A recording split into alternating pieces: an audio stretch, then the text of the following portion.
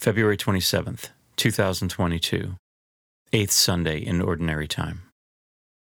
A reading from the book of Sirach. When a sieve is shaken, the husks appear. So do one's faults when one speaks. As the test of what the potter molds is in the furnace, so in tribulation is the test of the just. The fruit of a tree shows the care it has had. So too does one's speech disclose the bent of one's mind. Praise no one before he speaks, for it is then that people are tested. The word of the Lord.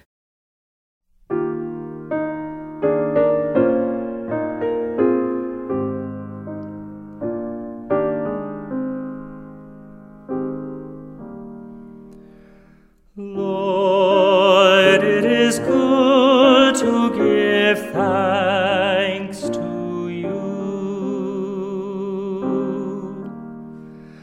Lord, it is good to give thanks to you.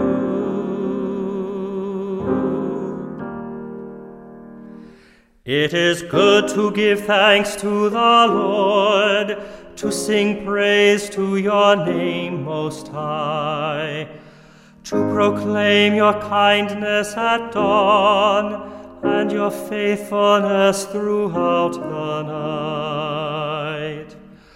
Lord, it is good to give thanks to you. The just one shall flourish like the palm tree, like a cedar of Lebanon shall he grow. They that are planted in the house of the Lord shall flourish in the courts of our God. Lord, it is good to give thanks to you.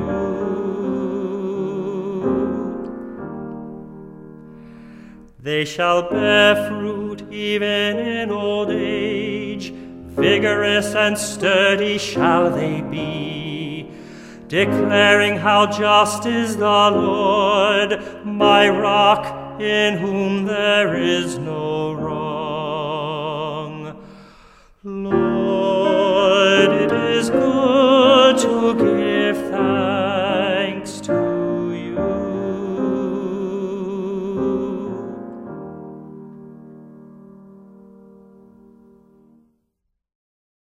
A reading from the first letter of St. Paul to the Corinthians.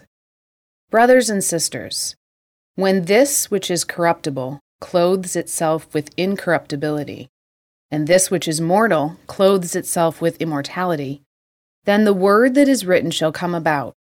Death is swallowed up in victory. Where, O death, is your victory? Where, O death, is your sting? The sting of death is sin, and the power of sin is the law. But thanks be to God, who gives us the victory through our Lord Jesus Christ. Therefore, my beloved brothers and sisters, be firm, steadfast, always fully devoted to the work of the Lord, knowing that in the Lord your labor is not in vain. The word of the Lord. A reading from the Holy Gospel according to Luke. Jesus told his disciples a parable. Can a blind person guide a blind person? Will not both fall into a pit? No disciple is superior to the teacher. But when fully trained, every disciple will be like his teacher. Why do you notice the splinter in your brother's eye, but do not perceive the wooden beam in your own?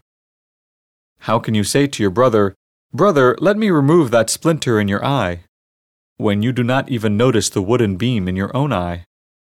You hypocrite! Remove the wooden beam from your eye first. Then you will see clearly to remove the splinter in your brother's eye.